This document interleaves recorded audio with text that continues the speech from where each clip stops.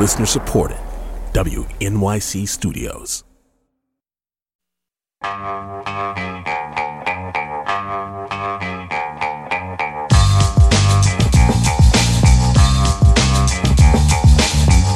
It's the Brian Lehrer Show on WNYC. I'm Bridget Bergen, senior reporter in the WNYC and Gothamist newsroom, filling in for Brian today. On today's show, we're going to hear some, let's say, unappetizing news. The health department released data that show the food safety violations in hundreds of city school cafeterias. WNYC and Gothamist reporter Jacqueline Walensky will share what she found in the data and tell you how you can look up your kid's school.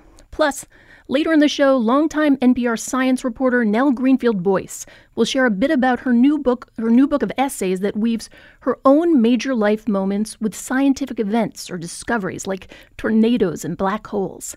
And we'll wrap up today's show with one of the perennial problems of city living: noise. We want to hear your hacks on how you cope with noisy neighbors, loud bars, honking horns, and other sonic annoyances. But first, history was made, again, at the U.S. Capitol this week. For the first time in nearly 150 years, House members advanced articles of impeachment against a sitting cabinet member. In a marathon hearing that stretched from Tuesday morning until early Wednesday, the House Committee on Homeland Security voted down party lines on 2 articles of impeachment against Alejandro Mayorkas. The Homeland Security Secretary has been widely criticized by Republican lawmakers over the agency's handling of security at the southern border. Here's Committee Chair Congressman Mark Green of Tennessee during his opening statement at the hearing on Tuesday. We're here because our oath and duty compel us to be here. The actions and decisions of Secretary Mayorkas have left us with no other option than to proceed with articles of impeachment. To quote Madison once again, perhaps the greatest danger of abuse in the executive power lies in the improper continuance of bad men in office, end quote. We cannot allow this man to remain in office any longer. The time for accountability is now. Given the deep partisan divide that has come to dominate politics in Washington and across the country, it's no surprise that Democrats framed this hearing very differently. Here's Ranking Committee member Congressman Benny Thompson of Mississippi. The sham impeachment of Secretary Mayorkas is a baseless political stunt by extreme MAGA Republicans. Chairman Green, Representative Margaret Taylor Greene, and others have pushed for and even fundraised based on this pre-planned, predetermined scapegoating of the secretary. So what is going on? What's the substance of the charges facing Secretary Mayorkas? What are the politics at play? And how does this connect to the biggest political event of the year, the upcoming presidential election? Joining us now to unpack all those questions and more is Jacqueline Alemany, Congressional investigations reporter for The Washington Post. Jacqueline, welcome back to the show. Hey, good morning. Thanks so much for having me. And Jacqueline, I mentioned that this was a marathon hearing, but can you set the scene for us a bit? Who were the key players and why did this go on so long? Yeah, this has been ongoing for about a year now, really ever since Republicans took back the House majority in the 117th Congress, when you just all heard those vows from people like Congresswoman Marjorie Taylor Greene and others who, even before any sort of impeachment investigation or proceedings began, promised voters that they were going to impeach Alejandro Mayorkas. The main players that we're seeing lead this charge forward and finally execute this impeachment right now is the chairman of the Committee on Homeland Security, Congressman Mark Green of Tennessee, who is leading the committee and this week introduced 2 articles of impeachment against Alejandro Mayorkas. One, a betrayal of public trust, and the other really boils down to the allegation that he's broken the law by refusing to enforce immigration statutes that would prevent migrants from entering the United States. Obviously, right now, there have been record numbers of migrants that have been crossing the border, but the issue at play here is essentially that what Green is charging Mayorkas for does not actually arise to high crimes and misdemeanors. And ultimately, the migrant crisis won't be addressed by impeachment at all, and rather the proceedings and negotiations taking place in the upper chamber with regards to the border deal that's being negotiated on a bipartisan basis by lawmakers is what could address that crisis. So we're sort of seeing a split screen in Congress right now. Absolutely. Listeners, we want to know, what are your questions? What questions do you have about the impeachment charges against Homeland Security Secretary Alejandro Mayorkas? For voters across the political spectrum, what do you think about impeachment being used to address issues at the border? Or would you prefer, as Jacqueline just was referring to, the House and Senate come up with a bipartisan agreement, a policy solution? What questions do you have for our guest, Jacqueline Alemany of The Washington Post? You can call 212-433-WNYC. That's 212-433-9692. Or you can text or tweet at Brian Lehrer. Jacqueline, you started to get into this, and we know that the issues at the U.S.-Mexico border are the backdrop for this hearing, with a record number of migrants entering the country. We even heard President Biden say this recently, that if a bipartisan immigration deal was passed, he would do this. It also give me, as president, the emergency authority to shut down the border until it could get back under control. If that bill were the law today, I'd shut down the border right now and fix it quickly. Why do we hear this new hard line from President Biden, and how does it connect to the hearing that happened this week? Yeah, I think that there's sort of a twofold reason. There's obviously a political calculus here. This is something that Biden has not gotten very good reviews on, as border crossings has caused a major strain to federal, state, and local governments and resources. It has become a very overheated conversation on the right, and that has further been inflamed by the essentially de facto nominee of the Republican Party for the 2024 election, former President Trump, and House Republicans who have mimicked his language. And so you've seen the Biden administration finally try to address this head on and get ahead of some of the messaging battles that they've previously been losing. But secondly, this deal actually does address a lot of the policy issues that have been under discussion, policy issues that actually Republican lawmakers have been saying and clamoring for Congress to address for years now. One of my colleagues has a really good layout of all of the things that Republican lawmakers have said over the past few years about what needs to happen on the border, that just a few years ago, Trump had wanted Congress to work on changing asylum laws, and basically taking legislative action. And now you've seen, in this election cycle, as we get closer to November, people like House Speaker Mike Johnson, people like Senator Ted Cruz, who obviously represents a border state, claim now that Congress isn't needed to address the crisis at the border, and that actually the president has enough powers to do this himself. So really a 180 on what they were previously arguing about. But how this all relates to the hearing this week is that, as the House has been trying to impeach Mayorkas and blame him for what a lot of people, constitutional experts, even Republican constitutional scholars have argued amounts to a policy difference, which they have claimed is an impeachable offense. The upper chamber has been working on addressing these policy differences, and it's sort of been hard to reconcile, as you can imagine, someone, in one chamber, Alejandro Mayorkas being criticized as the cause of the surge at the border, while in the other chamber, he's been someone who's been integral to the negotiations taking place between lawmakers for months now. Over the Christmas break during recess, he was spotted back and forth on the Hill, sitting in the room and trying to get this deal past the stalemate and finalized. I'm speaking with Jacqueline Alemany, Washington Post Congressional Investigations reporter. We're talking about the hearing this week to advance impeachment charges against Homeland Security Secretary Alejandro Mayorkas. And we're taking your calls about your questions about this process and other things happening on the Hill. We're going to start with David in Queens. David, thanks for calling the Brian Lehrer Show. Good morning. Thank you for taking the call. It's really a matter of policy because what we need is a solution, not grandstanding. That's number one. And if the people in Washington can get together and decide how best to arrange it, whether Mr. Biden and the Democrats have to bend a little bit, certainly the Republicans have to bend a little bit. That's what made the country great. And of course, Ms. Green will have to admit that she's basically grandstanding and looking perhaps for a slot as a vice presidential candidate with the presumed front runner for the Republican Party.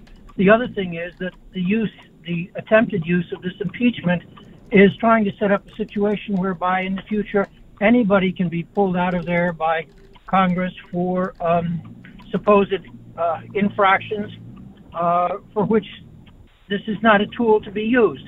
The motion that we should get together and solve the problem, not try and pull somebody out of office.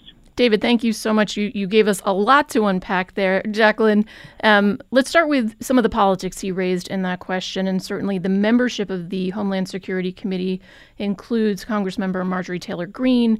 She was also referenced in Congressman Thompson's opening remarks as someone who has made this an issue since the start of this Congress and has also potentially fundraised off this issue and may also be angling for a political future in 2024. What is your reaction to that piece of this equation? Yeah, well, at the end of the day, it's not just Marjorie Taylor Greene in the House GOP conference that wants to impeach Mayorkas.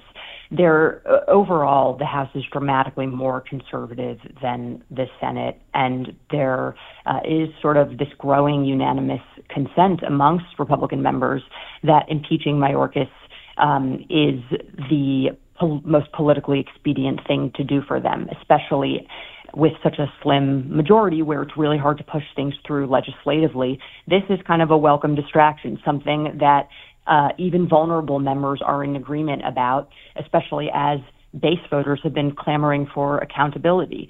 Oversight is obviously a big responsibility for a majority in any Congress, and this would be the first promise that I think lawmakers have made to constituents about impeachments that have been going on for several years now that would actually be executed. It's highly unlikely that the Senate would ultimately vote to impeach Mayorkas. You've heard Republican senators say that they're not in favor of it, that they feel like the House needs to get a grip and actually get something done legislatively. But there is some agreement that this is good politics, especially as you have people like Donald Trump explicitly saying that at the end of the day, the House should not give President Biden a win on the border and not to pass this bill. And Jacqueline, just to underscore this, and I know you've said it already, but what are the specific crimes Republicans are accusing Mayorkas of? What makes up these two articles of impeachment?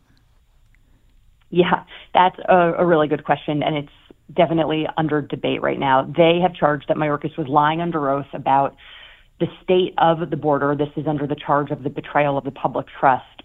This surrounds this term that he used when he testified before Congress in 2022, when he said that the Department of Homeland Security had, quote, operational control. The definition of this, according to Mayorkas, as employed by the Border Patrol, is the ability to detect, respond, and intercede border penetrations in areas deemed as high priority. But there was a 2006 law that was called the Secure Fence Act, and that defines the term a bit differently as the absence of any unlawful crossings or of migrants or drugs.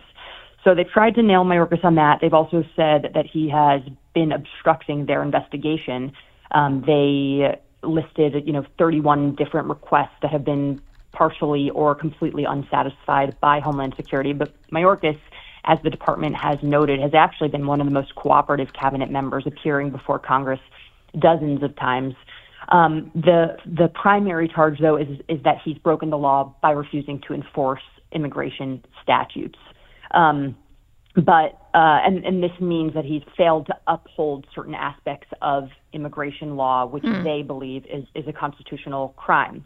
But policy experts and, again, constitutional scholars and past secretaries of Homeland Security, and even, there have been some former legal advisors to former President Trump, who noted that they do not agree with this assessment of it rising to high crimes and misdemeanors as laid out by the Constitution, and that at the end of the day, a presidential administration does have wide latitude in how to control the border, and that they do not feel like Mayorkas has exceeded those authorities that have been given to the executive branch. I want to go to Jesse in Washington Heights. Jesse, thanks for calling the Brian Lehrer Show. Oh, hi. Thank you. I love this discussion.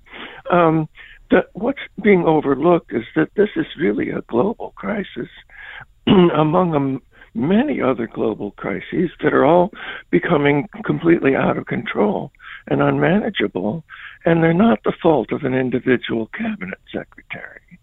That what we've been doing is letting finance reward us for very nice things, while multiplying our impacts on the earth and ignoring that. And so ignoring what are so-called externalities like nature and societies, which are being wildly disrupted by our economic intrusions, interfering with very smoothly working, uncontrolled systems with our very unbalanced and blind controlled systems is the underlying problem. I'm a systems scientist, so I say things like that. Jesse, thank you so much for your call and for that perspective. Jacqueline, another take on what's happening certainly on the border and elsewhere. I want to pick up on, though, something that you mentioned before that caller, which was Mayorkas's, willingness to respond to this committee, having appeared before this committee many times before, but he was not there on Tuesday. So what happened and how is he defending himself in this context?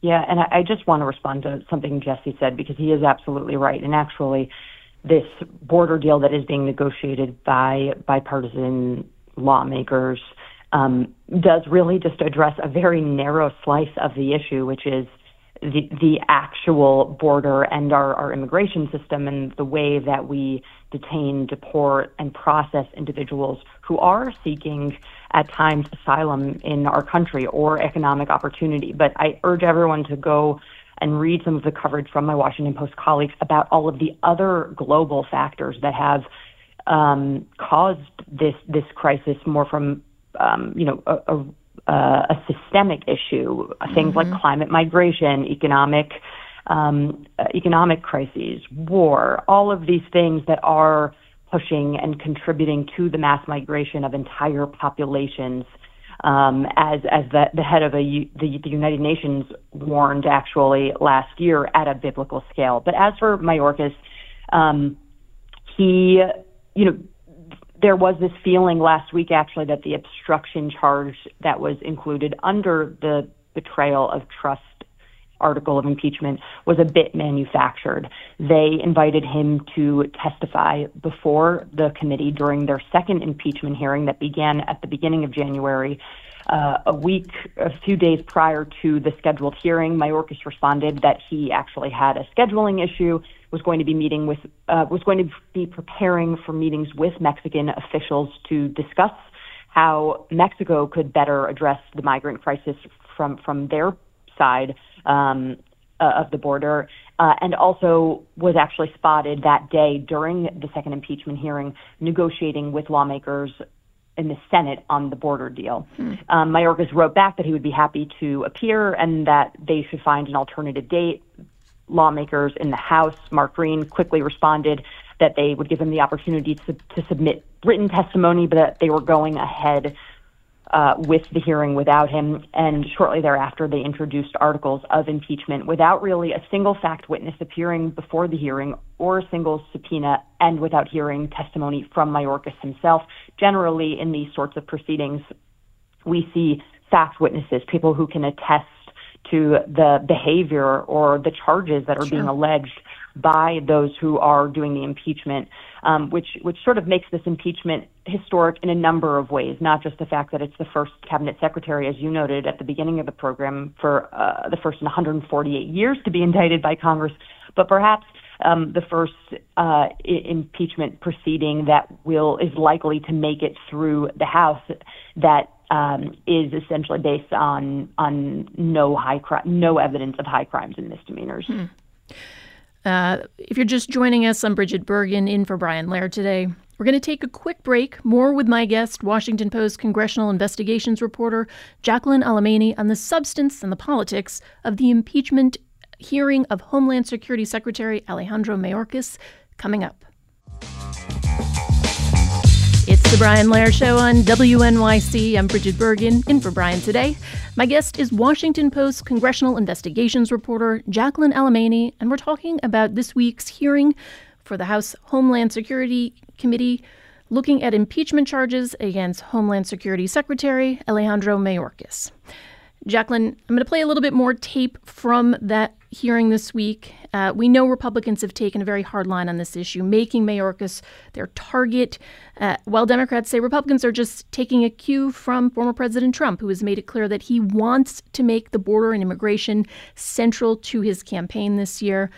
Here is Texas Republican Congressman Tony Gonzalez at the hearing on Tuesday. One of the most difficult things about Congress is it's filled with nothing but lawyers, and they'll talk all day about this, that, or the other, which is, I think, frustrating to many Americans. This is what's going to happen. The House of Representatives is going to impeach Secretary Mayorkas, and there is absolutely nothing anyone can do to stop it. And then a response from New York Democrat Congressman Dan Goldman. You are sitting here right now trying to impeach a Secretary of Homeland Security for neglecting his duties literally while he is trying to perform his duties and negotiate legislation.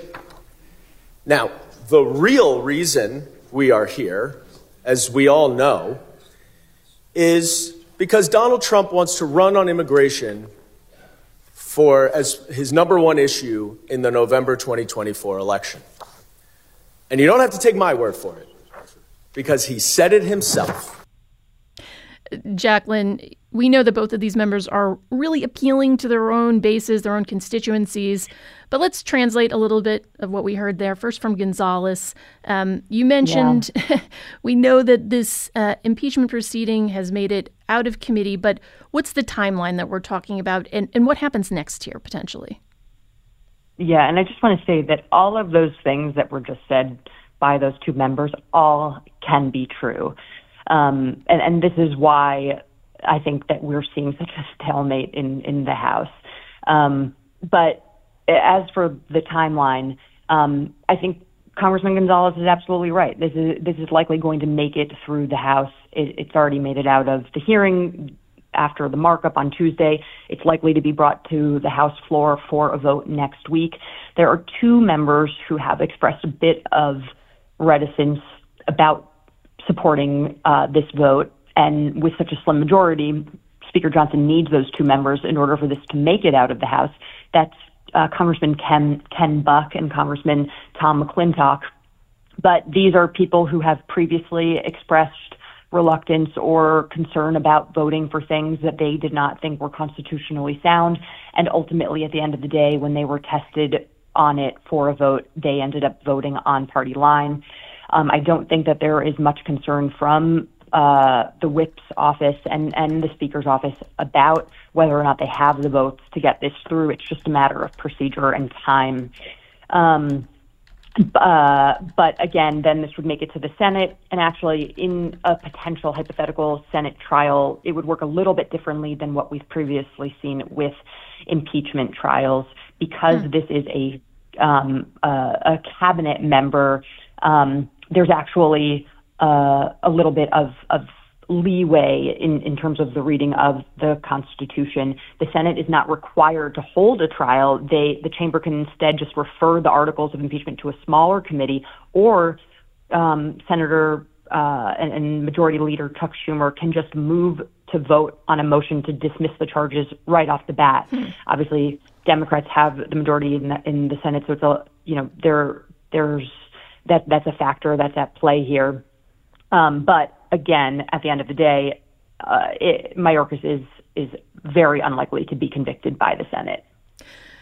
And then let's just, for a moment, underscore the point that Congressman Goldman is making, who really is framing this as a issue of the politics of 2024, and reinforcing the fact that, as you said, former President Trump has said that they don't want to give a win to Democrats or to President Biden on this particular issue. And so, that leads me to my next question, which is also the status of this bill that has been talked about for months, a deal to address immigration and border security. You talked about how it lays out, some specific responses to some of the biggest issues. Dare I ask what the status of that bill is at this point? Is there any chance of it seeing the light of day, given the rhetoric that we're hearing now? Well, as of this week, that bill is languishing. We still have not seen the border text, but as negotiations have continued and Trump has thrown cold water on it and urged members not to support it, you have seen some Republican senators in the House who were previously behind getting something through start to question whether or not they should take a hard vote on something that is destined to fail in the House. But we have seen dribs and drabs of some of the more specific provisions included in this bipartisan deal that Mayorkas has been intimately involved with negotiating, along with Republican Senator James Langford. There is a provision that would kick in to shut down the border when unauthorized crossings surpass 5,000 migrants a day over a 5-day average. There is also additional resources for more beds and detention centers and immigration courts to process migrants who do come in through port of entry. There is going to be a new way to change the U.S. asylum process to reduce the average time of an asylum claim that would be resolved from several years down to 6 months. It raises the standards for migrants to be able to make asylum claims in the first place. And the one thing that is still under a bit of negotiation is this humanitarian parole powers, and whether or not the bill will ultimately dramatically curtail Biden's use of the parole powers for certain categories of migrants. That's not yet in the final deal, but again, we have not seen the final text, and we're hoping to see that this week as lawmakers have promised. We know that the new House Speaker, Mike Johnson, gave his first floor speech yesterday, with immigration being a central issue. Even if there is an agreement reached, what are the obstacles that it faces in the House? Yeah, I mean, this is herein lies the problem with such a slim majority. There are people on both the far left and the hard right who oppose the deal, which is why it faces such slim chances of ultimately getting made into law. The other fact of the matter, other than there's the obvious opposition from hardline Republicans that this bill isn't strong enough on the border. There's obviously the pressure from Donald Trump not to give Joe Biden a win, but there's concern from the far left that this is not what their base or their constituents want. That they feel like some of these provisions are inhumane, and that this is not the way to address the crisis at the border. There are some Democratic members who represent border districts who are not in favor of this bill. But the other issue at play is that this is also tied into additional funding for Ukraine, right. Which is something that Republicans in the House especially still largely oppose. So there are a lot of different components tied in here, and that's why you're starting to hear some talk crop up about separating this bill and kind of forcing the hand of Republicans to make it as difficult as possible from a messaging perspective for them to vote against it. Democrats have been discussing this potential lately. If there is no Ukraine attached to it, it gives them less of a reason to vote against it, especially when they've been asking for changes to address the migrant crisis, and Democrats feel that this bill does just that. I want to go to Gary in Little Ferry, New Jersey. Gary, thanks for holding. Welcome to the Brian Lehrer Show. Thank you for taking my call. I'm going to surprise people. I'm just about a lifelong Republican, have been involved in Republican politics in Bergen County, and actually ran for office in Fort Lee, which is a down kind of town, as a Republican. This impeachment is a disgrace. If we're going to impeach people over policy, we should become a parliamentary system. And Congressman Green talking about an evil man, a bad man. How about Donald Trump? He should be in prison right now waiting execution. That's what they do to traitors. That's what happened on January 6th. And my fellow Republicans, shame on you. Gary, you have no... Gary, thank you for your very impassioned perspective on both the hearing and certainly on our former president. I will note, Jacqueline, in maybe more subdued terms, the Wall Street Journal editorial page, another bastion of conservative thinking, had a lead editorial yesterday with the headline, quote, "Impeaching Mayorkas achieves nothing." So there is certainly a sentiment on the right that concerns that this is potentially a losing strategy for Republicans, correct? Yeah, I was just about to note that same thing, that there are other Republicans who agree with you, Gary. Someone like Michael Chertoff, the Republican-appointed Homeland Security Secretary, who said that you know, the evidence put forth did not meet the bar for impeachment, and that he did not agree with the argument that Mayorkas has been derelict in his duty. There's people like Jonathan Turley. He is the sort of the go-to conservative scholar who testified as a witness on behalf of Trump to defend him during the Trump impeachment trial, the first one in 2019, who wrote an op-ed that said that you can't impeach someone for simply being bad at their job. So there is a lot of there's a lot of concern across the board that this is an abuse of a tool that has historically been designed by the founders to address, you know, despotic leaders, not to again take a punitive political statement against a cabinet member who is trying to carry out the policy of the sitting president. Sure, and then of course, you also have people writing on the other side of the spectrum. David Leonhardt for the New York Times, who had a piece that was headlined, "Democrats are out of step with public opinion when it comes to immigration." It sounds like there are concerns there, too, that there needs to be some sort of response that meets sort of the minds and the hearts of where voters are on the left as well. Not necessarily just the progressives, but maybe more moderates. What's your sense of that? It's spot on, and that's why you're seeing Biden himself put some skin in the game here and get behind this bill and start to message it a little bit differently. I mean, Democrats have historically been panned for losing the messaging game when it comes to some of these tougher issues that do anger the progressive flank of the party. But if you look at all of the polling, as we discussed earlier, Biden is viewed more unfavorably with regards to his handling of U.S. immigration policy and the migrant crisis than Republicans and former President Donald Trump. And we have hit record numbers in recent months of crossings, illegal crossings at the border. But whether or not Democrats can now successfully sort of try to turn the tables and paint Republicans as now being derelict in their duties by not passing this piece of bipartisan legislation that we all have yet to see, that remains to be seen. Jacqueline, your colleague Philip Bump wrote that this Mayorkas impeachment should be viewed as a dry run for targeting Biden. Are we seeing a new Republican playbook for impeachment in this Mayorkas case?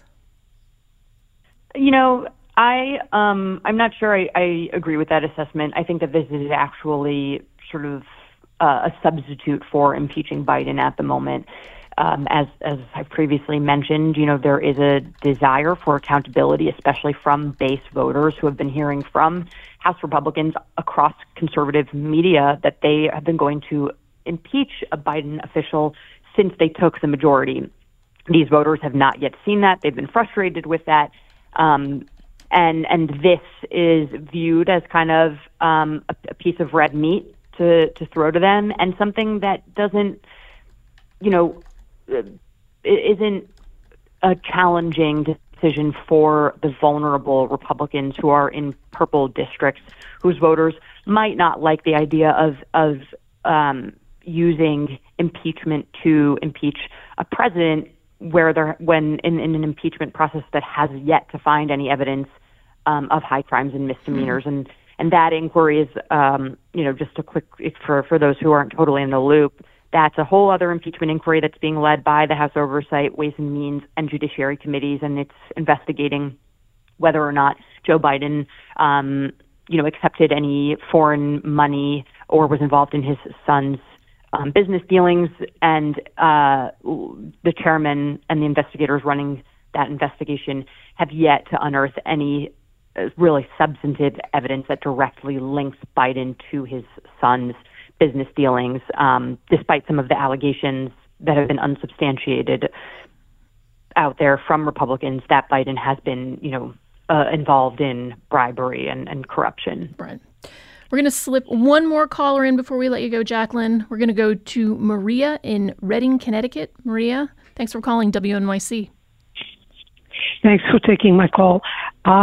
I'm not in favor of abusing executive orders, but since the Republicans seems intent on preventing, and of course at the orders of Donald Trump, preventing Biden and the Congress from passing this legislation, how much can Biden do before the elections by executive order to address these border issues in case the legislation doesn't pass?